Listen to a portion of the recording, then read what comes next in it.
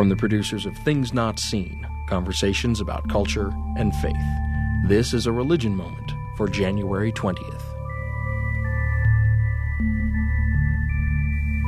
Legend has it that the English Bishop Henry was murdered by Finnish peasant Lali on January 20th, 1156.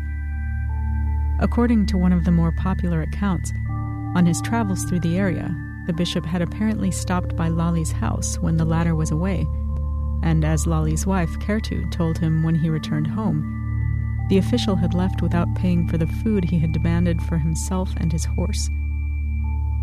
Lali then took off after the bishop and killed him with an axe as the latter was crossing a frozen lake, taking his mitre and ring.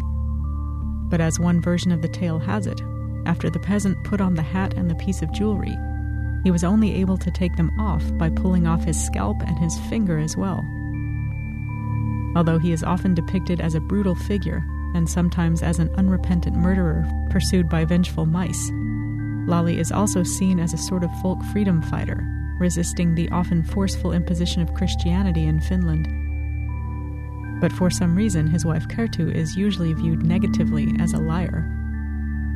Bishop Henry, who is known locally as Henrik, and whose life story and sometimes even existence in general is a matter of dispute, had begun to be considered a saint, although without ever officially being declared as such, by at least the late 13th century.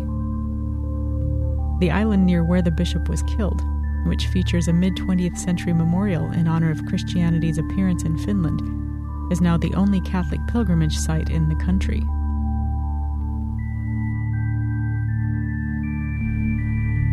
Our thanks to Katie Scroggin for this report.